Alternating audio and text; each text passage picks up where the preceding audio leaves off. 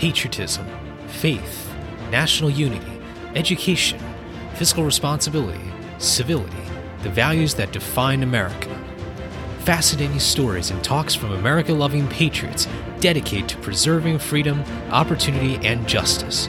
Welcome to the Friends and Fellow Citizens podcast.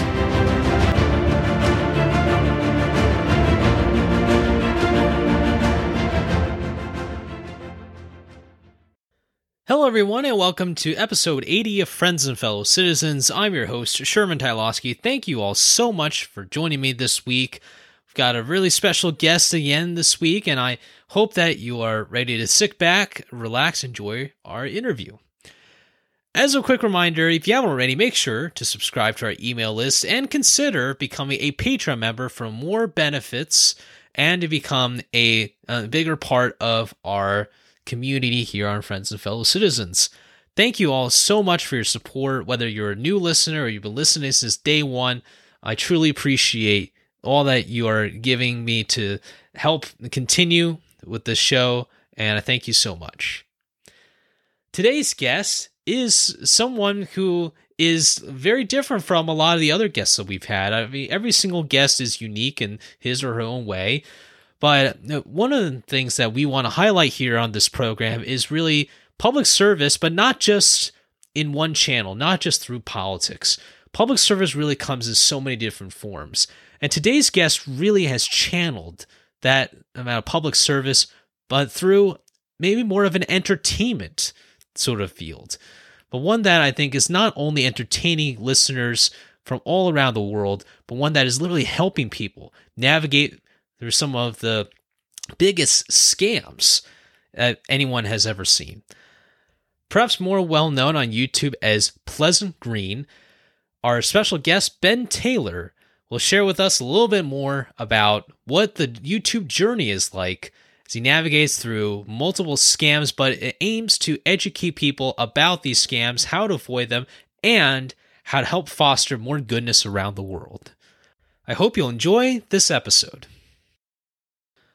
All right, well, ladies and gentlemen, thank you so much for joining us this week. I'm very pleased to welcome our guest for this week, Mr. Ben Taylor. Ben, thank you so much for coming on to Friends and Fellow Citizens. Sure. Glad to be here. Thanks for having me. Well, I want to first preface by saying that I actually happened to find your YouTube channel. This was probably a few years ago when you first released your first video. It was, I can't remember what year it was, but it was when you were sending I need to censor this part of the title, Blank Express. Let's keep it that for now. But when I first watched the video, I was like, well, this is a very unique video, and I kind of wish that, some more justice could be served in that way to some degree.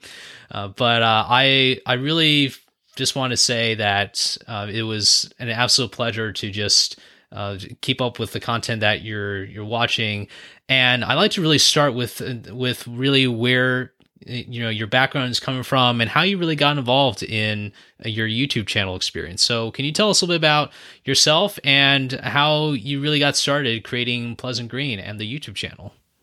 Yeah, well, you mentioned kind of the first video that I ever uploaded to my YouTube channel. So you've been on my channel for a while. Yeah, that was a video about me, sending something to a scammer because one day I was trying to sell my camera online, and a scammer contacted me and he expressed interest. I didn't know he was a scammer, but this person expressed interest in having me sell my camera. And he said he was going to send me some, a payment through PayPal, and then he would give me some shipping instructions, and he wanted me to ship the camera to Nigeria, but it was a fake payment. I came to realize that this was a PayPal email that made me think that I had been paid, but I really hadn't been paid. And so it's a common scam that scammers will use to get people to just ship their items to them and get nothing in return. And so that was kind of my first experience running into a scammer like that. And I just thought, well, I'm going to teach this guy a lesson. And so instead of sending my camera, I sent him something else. And I just thought, well, this is kind of funny. I'm having fun. Maybe some other people might enjoy it, And so I just made a video just to, have some fun and maybe show my friends. And it kind of blew up on YouTube. I had no idea that there was a, kind of an appetite for that kind of thing. And so yeah, my channel's kind of grown from there. And there's this whole scam baiting community on YouTube that I suppose I'm a part of. But it's been kind of fun to watch the channel grow and to create content that kind of exposes scams, but gives tips to people to what to watch out for when it comes to living online and doing business online. There's just a lot of scams out there, and so it's fun to just kind of bring awareness to these types of scams and help people stay clear of some of these pitfalls that they may encounter. I think this episode is a little bit different because there really isn't, a specific policy or legislative angle. Obviously, if you were the Federal Trade Commission, or if you're from government, from Congress or whatnot, one might have a different view on this. But I just love how organic this whole initiative has been for you. Just creating something out of your own, seeing a need and addressing that. Did you know what you were kind of getting into when you first got into YouTube? Was it kind of one of those things where you want to try out for a little bit and see where it goes, or were you want to really say, you know what, I really think this could be really something that could be a big part of what I do on YouTube? I've always been, a fan of, making content, videos, and that kind of thing. That's the industry that I'm in. I work in marketing. And so I've always, loved to tinker around with video and tell stories, that kind of a thing. So when I started uploading videos and I started realizing that, some people make a living this way. Some people are actually able to just, upload content and build audiences and have brands on YouTube and bring in some kind of side income. And so it really started to open my eyes. And I thought, wow, maybe if I start to do more of this, I can, have kind of a little side gig or actually, earn something for my hobby here. So it's just been really fun. I really didn't, like I said, I just uploaded a video because I just wanted to share something with my friends. But YouTube is just an amazing platform that will connect you with people all over the world. It's the second largest search engine in the world. And so it's really been cool to just, find an audience and find people who, want to kind of learn about scams, and they want to kind of see some justice brought to scammers. So no, I had no idea, but it's been really fun to just watch, how this audience of mine has kind of grown and how this community of scam baiting is just growing. It's kind of fun to be a part of. And what's been the general reaction that you've gotten from maybe testimonials, or whether it's people who are watching your videos, or even maybe people in real life? How can you share a little bit about how people have benefited and what people are saying about this kind of content, which I think is just a great combination of like a PSA sort of gig, but also one that entertains people because they get to see justice being served in a very, very different manner outside the courthouse. Yeah, because I started just because I was having fun and I wanted to entertain and I wanted to tell stories and I wanted to kind of embarrass these scammers and kind of show how silly they can be. And but it's grown to become much more than that. Sometimes I'll just get emails from people saying, wow, I was about to go cash this check, and then I Googled it and your video popped up and I just learned what I was into, and you helped me. You stopped me from losing out on a lot of money. I want to thank you. I get countless emails like that. And so it went from being something where I was just trying to entertain people to something where I'm like, wow, maybe I'm doing, something worthwhile. I'm not only entertaining, but I'm educating, and I'm kind of helping people know what to watch out for. So yeah, it's been interesting to kind of see how it's gone from just something that's been fun to something that is helpful. And what can you tell us about some of the kinds of people who reach out to you? Because I think there's unfortunately, when scammers target, they probably do a lot of research. They probably do a lot of research about who's most vulnerable, who's most susceptible. What do you know about some of the kinds of things that scammers look for in people who are most vulnerable to scams? Or is there maybe not as much of a contrast between different potential victims of scammers? Well, I mean, they'll go after anybody that they can, but they know they'll have better luck with the vulnerable, so the elderly, um, you know, the uneducated, like, early college students will fall for this a lot, where they, try to sell a textbook online and they end up, getting had for something. So it really is, there's anybody can fall for a scam. Anybody, you just kind of have to be in the, distracted or in the right or in the wrong frame of mind. Anybody can get scammed. Um, you know, but it does seem to happen a lot with the elderly. With tech support scams, if you get a call from somebody that says, "Hey, this is the IRS" or "This is from Amazon," you believe it. But if you're just, like I said, like a college student or just someone young who just wants to sell a textbook or a phone or a computer, and the person on the other end of the text says, "Hey, I'll Venmo you half, or Venmo me half down, and then we'll meet." Some people are just super trusting, so they really will go after anybody and anybody. But they'll move on pretty quick if they feel like they're not gonna. If they're dealing with someone pretty educated, they'll just move on. I mean, it's just like fishing. They cast their lines. If they don't get a bite, they'll reel in. They'll cast again. But they'll go after anybody. And like I said, I've seen educated people. I've seen wealthy. I've seen poor. I've just seen all kinds of people fall for these scams. So it's really, unfortunate. It sounds like, as you were kind of mentioning some of the people who fall for these scams, it seems like it does kind of cut through even the generational gap. You mentioned college students and the elderly. We always think that college students younger people are going to be the ones who are most accustomed to technology, yet they still fall for these. And I was wondering if there's an element perhaps in the educational side, or maybe I should say the lack of education or literacy on looking out for these scams. Is that, do you think that that's part of the equation as well? That it's just we live in such a sophisticated world of digital commerce and just the environment that we don't that it can just, that something like this, like scamming and all that, can permeate so frequently across populations? Scammers they're just always coming up with new ways, new ways to trick you. 10, 15 years ago, we would joke about this Nigerian prince scam. You get the email that says, "I'm a Nigerian prince. I want to share my inheritance with you." And people would actually fall for it. That doesn't happen very much nowadays because people have, it's been around and people joke about it now, and it's pretty commonly known. But there are so many clever ways that scammers are coming up with every day. And, even me, I'm seeing things where I'm just like, wow, that's clever. And so it's just, we just don't think about it. We just kind of expect things.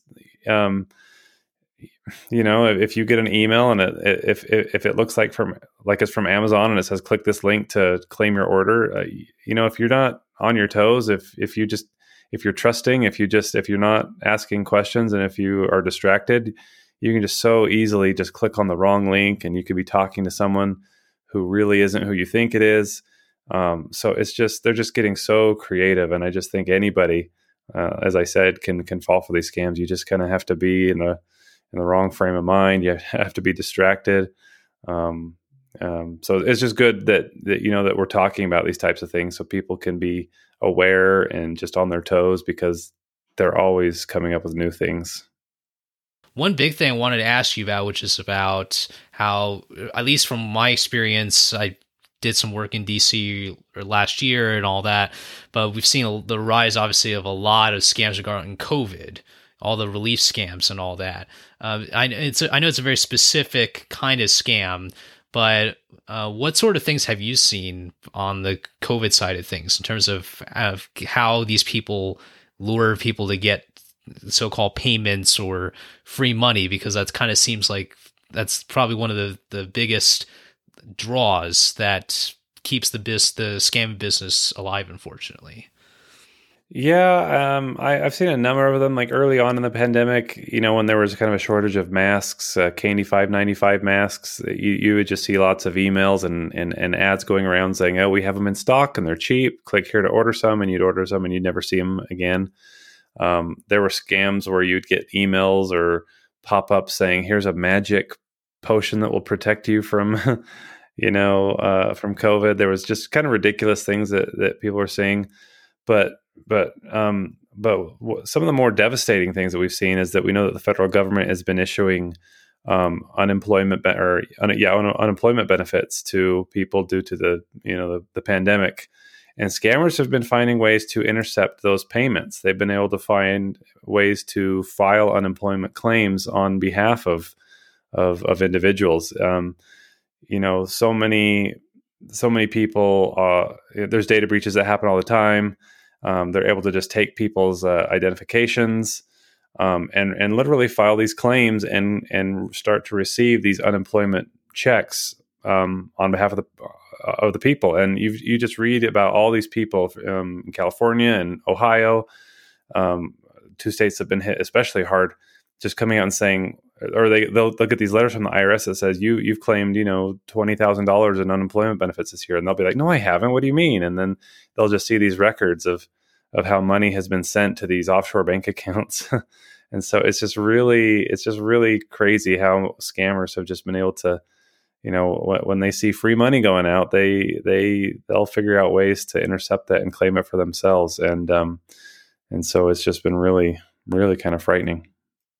What sort of things do you look for when you create a new video and you've gotten someone from Nigeria or from somewhere else in the world, from India or wherever, says, "Hey, we've got this, you won, $1,000 or something." How do you determine what sort of scams you want to, I guess, quote unquote, work with, if you know what I mean? Like, in terms of the content or just how you're able to maybe take a particular scenario or a particular situation, turn into like a story or a way where you can deliver a lesson or like a PSA to people.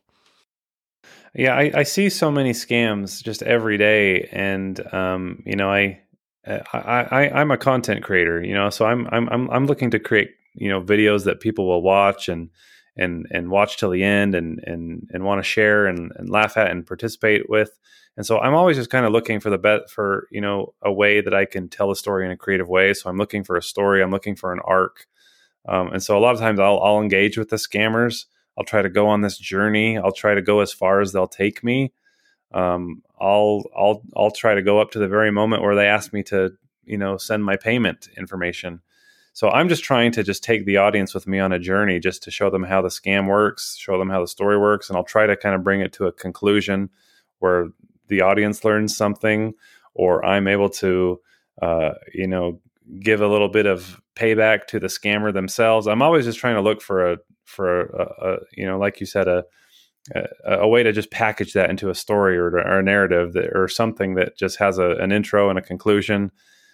Because I'm all about just creating content that people will want to watch and stick around for. So I'm looking at that. I have all these scams, and some scams I'll look at and I'll be like, I can't find a way to tell this. I could turn on a camera and just kind of go down the list and share some bullet points, but I'm a storyteller, and so I always try to figure out a creative way to tell it. And so if I can figure out a way to talk about this scam in a way that's entertaining and it holds the audience's attention, then that's kind of when I say to myself, okay, I've got a video here. I've got something that I could make. And so, I'll just go as far as I can until I have something that I think is a good 10-minute, 15-minute, lesson that I can share. Get used to the process. Seems like maybe the end product, we might not know what the end product is, but we try to hone in on the process and try to facilitate that, make our lives easier as well, to some degree as well, without it being too taxing on our busy lives. What have been a couple of just the craziest things that you've seen? Hopefully nothing that you've fallen for, although I figure that there's some pretty darn clever people out there who can probably take an image or take some offer, and we might just be in a different world or different state, but we just kind of feel like, you know what, that's not, free lifetime pizza, that sounds like a really good idea, so but what can you share about just a couple of some crazy things that you've encountered so far? every day there's something new that surprises me. I, so a lot of the scams that are happening these days are romance scams. And so scammers in Nigeria or Ghana they will pretend to be someone that they'll create fake profiles on dating sites, and they'll reach out and they'll just start up relationships with people, with men and women. And they'll groom these victims for just months on end, and then they'll get to the point where they'll ask for money. And these victims will do it because they feel like they're in love, they're in a relationship. And so I've just seen some of these relationships go on for years, literally. And even though they'll have suspicions, they'll be like, well, this person, I've yet to meet them, I've yet to even have a FaceTime call with them, but we have such intimate conversations over text, and I feel like I love them, so I'm just going to continue to give them money. And so I just run into these people who have these relationships where they know that they're living a lie, but they feel like they're in love, even though they're being scammed. They feel like that they're in love, and they're not willing to cut that off, because that means that they're going to lose a part of their heart that that someone else has. And so I've just seen such bizarre things like that. I've seen some of the most ridiculous things people have fallen for. Just people acting like government agents, sweepstakes people. There's just so many ridiculous scams, and anybody can fall for it. And so I've just seen grown men, educated people of all walks of life who have kind of fallen for these scams. And so it just nothing surprises me anymore. My grandfather used to get all this scam mail from supposedly the IRS. I mean, that's a classic one, IRS. And the funniest one is when they say, you know what, we think that you owe $20,000 because you didn't pay your taxes. And then they'll come out saying, but, because we're the IRS, we're so nice to people, we'll give you a 90% discount. So all you got to do is just pay $2,000 through the mail. I'm thinking, well, I don't remember the IRS being that generous about giving 90% discount. Yeah, I don't even know if you can find that anywhere, unless a store's closing down or something. Yeah. Well, the craziest thing is that the scammers used to say you got to pay through Western Union. Go to Western Union and send a wire. Well, Western Union has they've been sued. They've really cracked down. They say, we're not doing this anymore. We're not allowing people to send money unless they know that person. And so scammers now have got to find out different ways to get the money. And so what they're doing now is they are, one thing that they're doing is they're having people buy gift cards. They say, hey, you got to go to Home Depot and you got to buy $1,000 worth of gift cards. Buy 5 gift cards for $200. And the people are like, oh, okay. And what they're doing is they're able to sell these gift cards for Bitcoin, and then cash the Bitcoin out for cash in their countries. And so it's a clever way that they're able to launder money without going through Western Union, without having it tracked.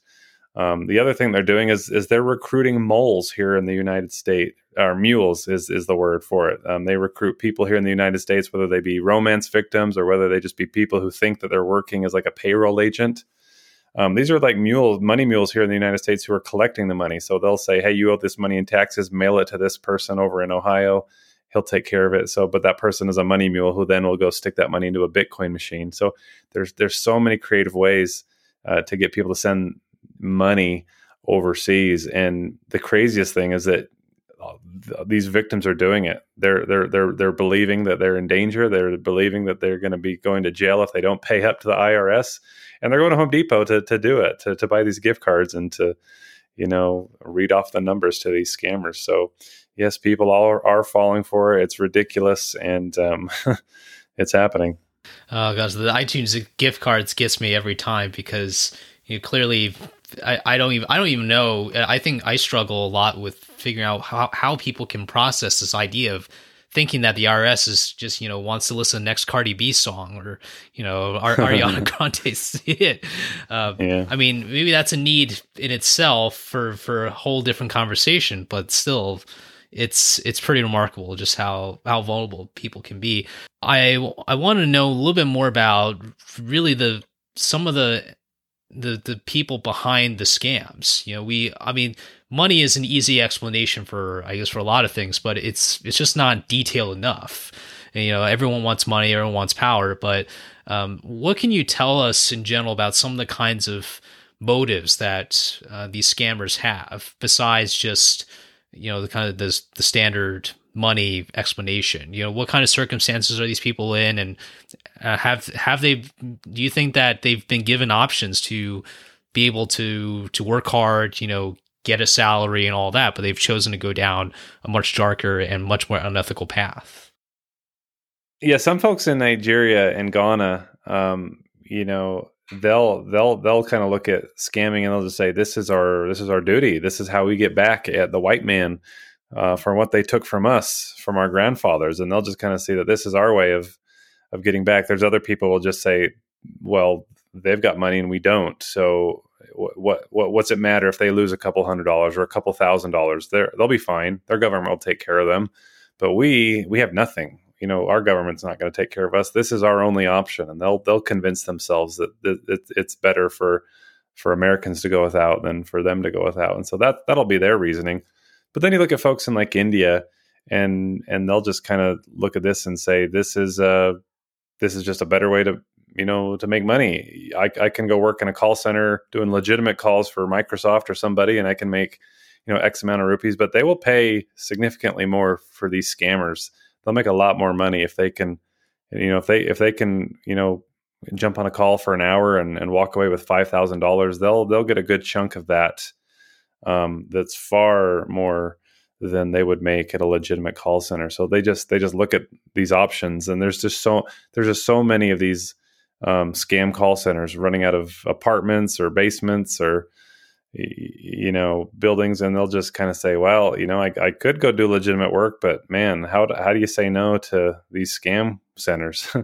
So they'll just say, well, I got to eat, and this is an opportunity I just can't pass up. So there's all different kinds of mindsets, and there are people that do have consciences, and they look at the work that they're doing, and it eats them up inside to know what they're doing. But at the end of the day, they'll say they'll justify it by saying, well, this is the world I live in, and this is how I'm going to put food on my table. I'm not a law enforcement person. I don't work in that field, but do you also attribute the spread or the prevalence of scamming in part because it's so difficult for law enforcement to keep up? In terms of prosecutions or indictments or things like that, or is this is it always going to be just that seems like that never ending cat and mouse sort of thing that eventually that people will just have to get accustomed to?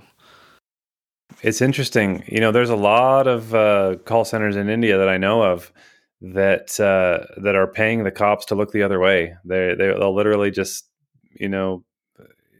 their law enforcement is so much different than ours that if they can just get, handed a couple $100 rupees just to say, hey, you didn't see anything, it's better for them to just to do that. And so that's happening a lot. Some countries, like in Nigeria, they might just look the other way because they'll be like, well, there's money coming into our country. This is helping out our economy. Do we really want to stop this? So there's just corruption everywhere.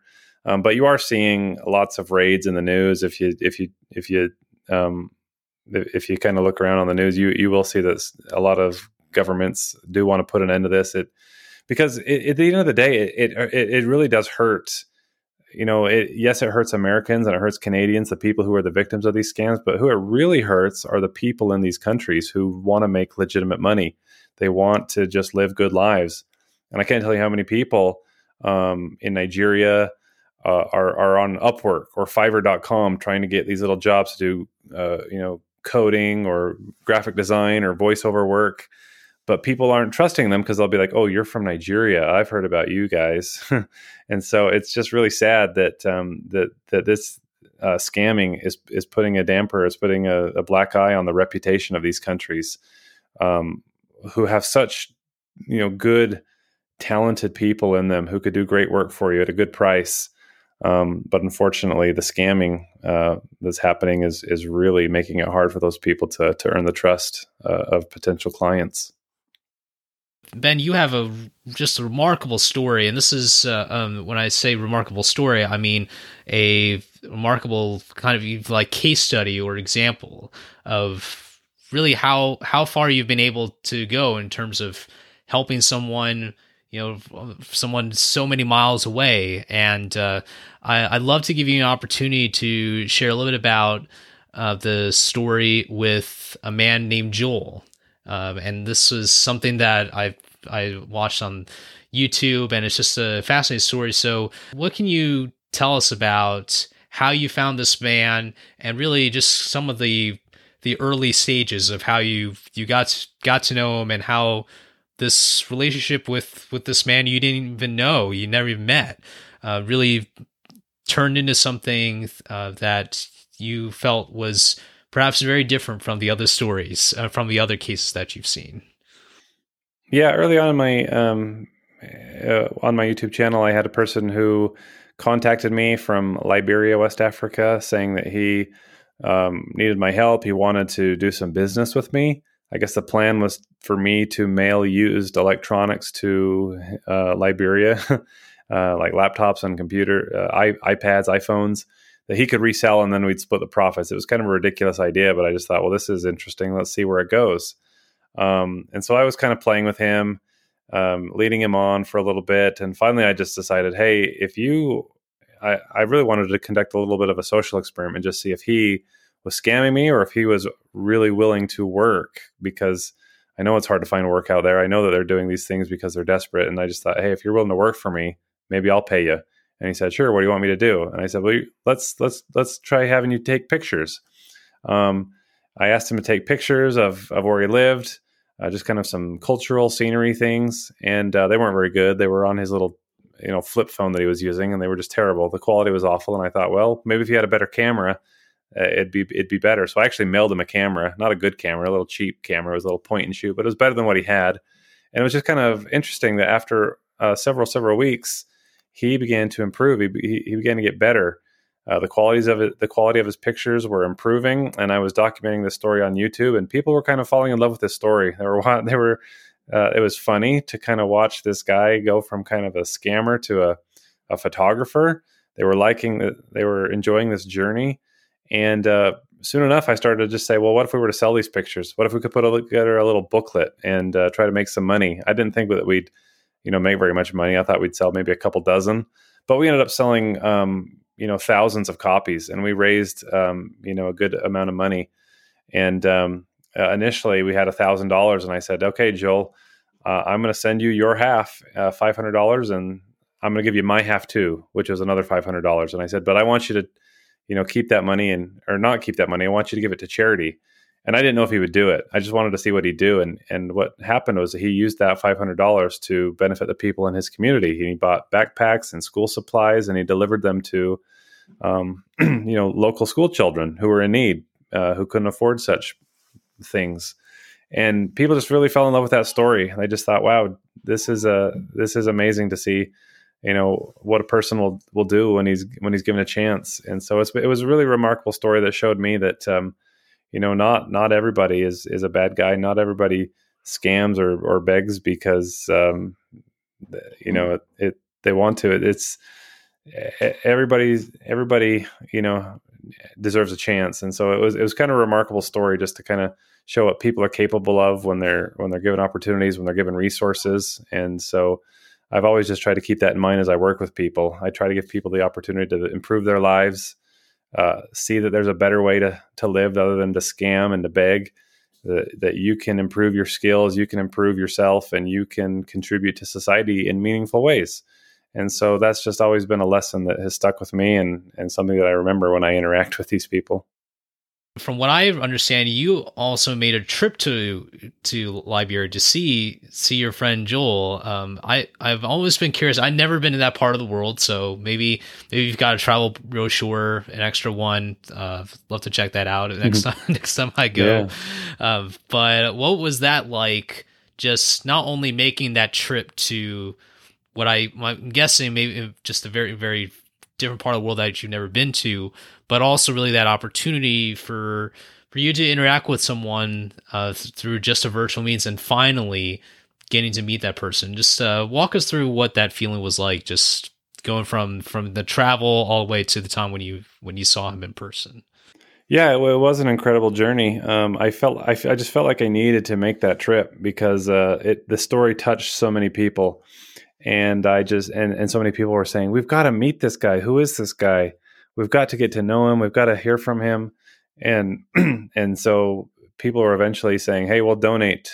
We'll fund the trip if you go." And so I just started to realize that this was going to happen. And so yeah, I made the trip.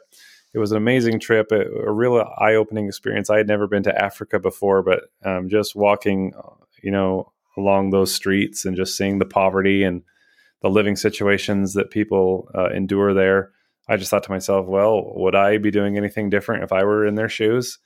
So it was just really eye-opening. It was incredible to meet Joel and to just get to know his character and his meet his family. It was just something special. And so just kind of living through that has just always stuck with me. Whenever I meet these people who feel like they are living in these impoverished circumstances and they don't have another choice, this has given me some empathy, I think, to just kind of put myself in their shoes and learn what life can be like for them. And so it's been something that's really special and something I'll always keep with me. But I plan to go back. I was hoping to go back last year, and then the pandemic hit. But there's a lot of cool things happening over there that we're trying to do. We're trying to keep some businesses running over there and help the people as we can, and as we continue to make money. And there's certain things we want to fund over there. So yeah, it's certainly got a piece of my heart, or that place is. There's a piece of there in my heart. So. And I'd like to know a bit more about the title of this book, and I'll link that down in the show notes below, but it's called By the Grace of God. So tell us about how you what the relevance is of that title is to the story, and kind of what that invokes in terms of the background of the story and the message that you and Joel together would like to pass along to people who check out the book, read more about the story. Yeah, that was just kind of a phrase that Joel would use, and it's really a phrase that a lot of people use over in West Africa. By the grace of God, they're very faithful, religious people, and so yeah, every time Joel would try to do something, I would say, "Okay, Joel, I need you to get me those pictures tomorrow," and he would say, "Okay, I'll do it by the grace of God." But when he would say it, he would say by the grace of God, because it was kind of a shorthand way of texting. He had one of those older phones where you had to hit the button 4 times to get the letter that you wanted, and so he would just use shortcut and say by D. So it was by the grace, and that's kind of how they how they talk over there. Their English, it's by the grace of God, and that's kind of their dialect. But so yeah, it just became kind of a catchphrase with my viewers, and I just thought, well, there's no better name for the book than By the Grace of God, and so it's but it's kind of like the moral to the story that Joel had his faith that things were going to work out, and that there was maybe someone orchestrating all of this and and everything. So yeah, it's just kind of a fun little motto that we go by as we do our charitable work and all that. So it's just been kind of a fun little tagline to run with. What do you anticipate going forward in terms of taking the story and spreading it to more people, but also just some of the charity opportunities that hopefully that you and Joel hope to work on together and promote in Liberia and maybe elsewhere around the world? Yeah, well, we want to make the world a better place, and so the message that I try to share on my channel is that you can have the life that you want. You can change your circumstances. You don't have to just resort to scamming. You can use your talents, and you can figure out ways to improve your life and improve your family's life and improve your country. You can start small, but you can make a difference, and that's kind of the message that I want to share on my YouTube channel. That scammers, there's a better way to live. And so we know that because of Joel's story. Joel taught us that, and so we continue to help. Joel continues to look for ways to make a difference in his community. Photography is not like a skill set that's in high demand over there, but there are certain things like food and water and shelter and things that he's doing. We've funded a little company that is doing well, that produces sanitary pads for young girls. That's a big need over there in Liberia. A lot of girls will just miss their 25% of their school year because of their monthly period, and so it's really important that because they don't have access to those things like sanitary pads. So we're providing affordable ways for girls to take care of that and stay in school, and we hope that that'll provide make a big difference going forward. We're doing things like water filtration units in schools. We just feel it's so important that kids are in school, that kids are getting educated so that they can grow up, that they can play a big role in their in their country. Because a lot of people look at Americans and they'll say, "Oh, you guys have got it all figured out in America. I want to come to America," and we just want to say, "No, your job is to make your country a better place, and we can do this. And if we can, keep kids in school, if we can get women involved, if we can, teach people to use their heads and to use their hands, there is a better way to make this country a good place to live and for our kids to grow up in." And so we're just trying our best. We're just a small little operation, but we're trying to use the money that we raise and the influence that we have to just tell people that you can make the world a better place if you try. What would be your message to those who want to pursue service in their lives? And what kind of vision do you see in the future of serving others in Liberia, the United States, and really elsewhere across our entire world? Well, I would just hope to just kind of illustrate that service can be fun. Service can be very, very meaningful. What's been so encouraging to me is that it seems like we've made charity fun again. It's been so fun to kind of see these little 14-year-old, 16-year-old kids who watch my videos who would have never ever thought about donating to a charity or doing something, but they're going to their moms and saying, "Mom, can I have $10 so I can go buy this book and donate to kids in Liberia?"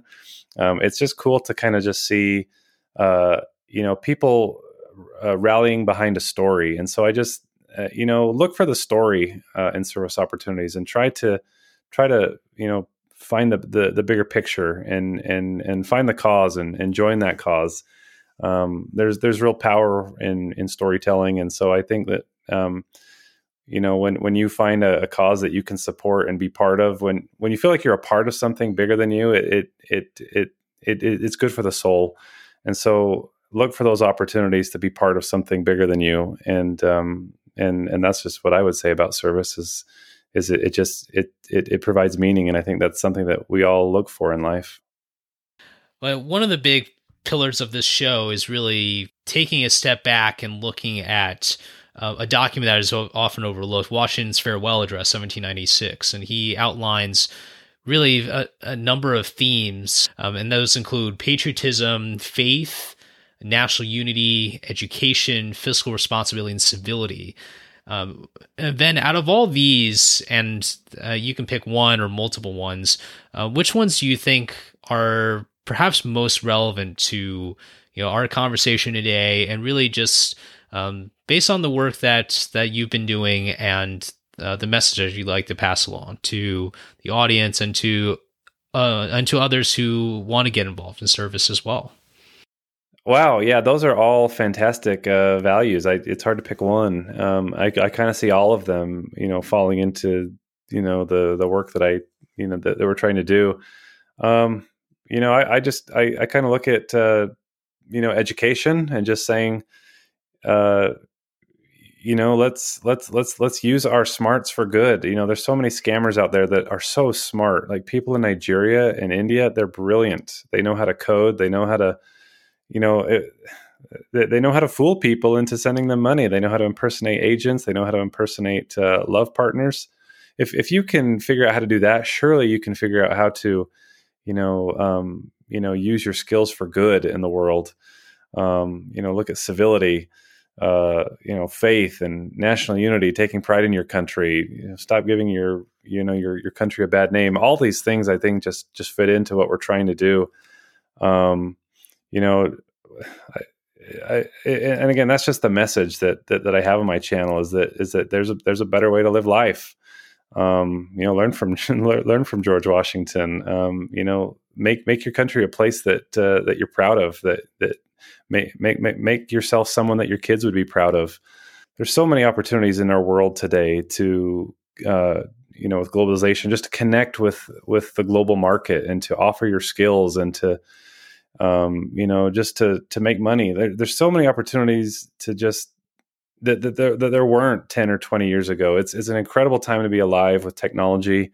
And I just want people to just see that and just to catch that vision that there's so many opportunities to make money, and you don't have to scam. You can work with your hands. You can use the internet for good. And so it's just it's an exciting time to be alive, and I just hope that people take advantage of it. That's a great message. Super, super awesome. It gives people a lot of contemplation on, again, seeing the forest from the trees, but seeing a forest of opportunities. I think that's what hopefully that'll be something that people get out of your content and out of people who are doing these things. And Ben, before we wrap it up for today, I'd like to just give you an opportunity to share real quick what can people do to purchase your book and follow your channel and basically just see what you're up to, which I'm sure there's a number of people every single day when they get that notification on YouTube, they're looking forward to say, okay, what kind of video am I going to be watching? Who's out there to try and scam, but is going to be served a much different response than what they probably imagined from some other people. But what can people do to follow your channel and see what's going on? Yep. Well, you can find me over at YouTube. I try to upload a couple times a month, and my YouTube channel is Pleasant Green.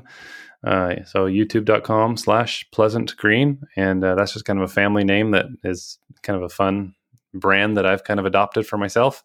But I'm also on Twitter and Instagram at that name too. But yeah, you can find us there, and we'll try to keep the story going. So come along and join the fun. We also have a website called bydgraceofgod.com, and just as it sounds, bydgraceofgod.com. If you want to buy our book, if you want to kind of see some of the work that we're doing, that's the place you can go as well. Sounds great.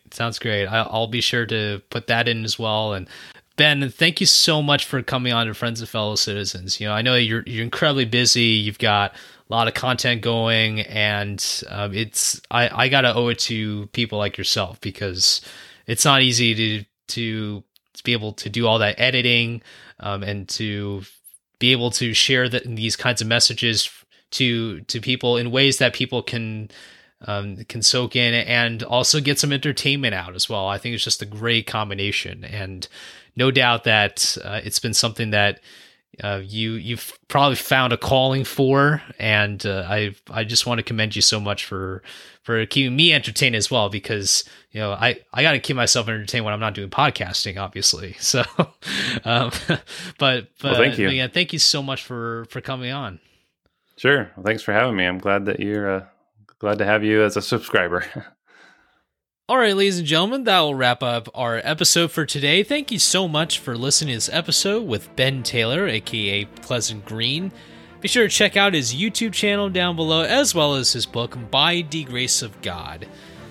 Again, make sure you subscribe to our email list so that you don't miss a single episode. Have a great rest of your week, and remember, a day in America always gets better when we are with our friends and fellow citizens.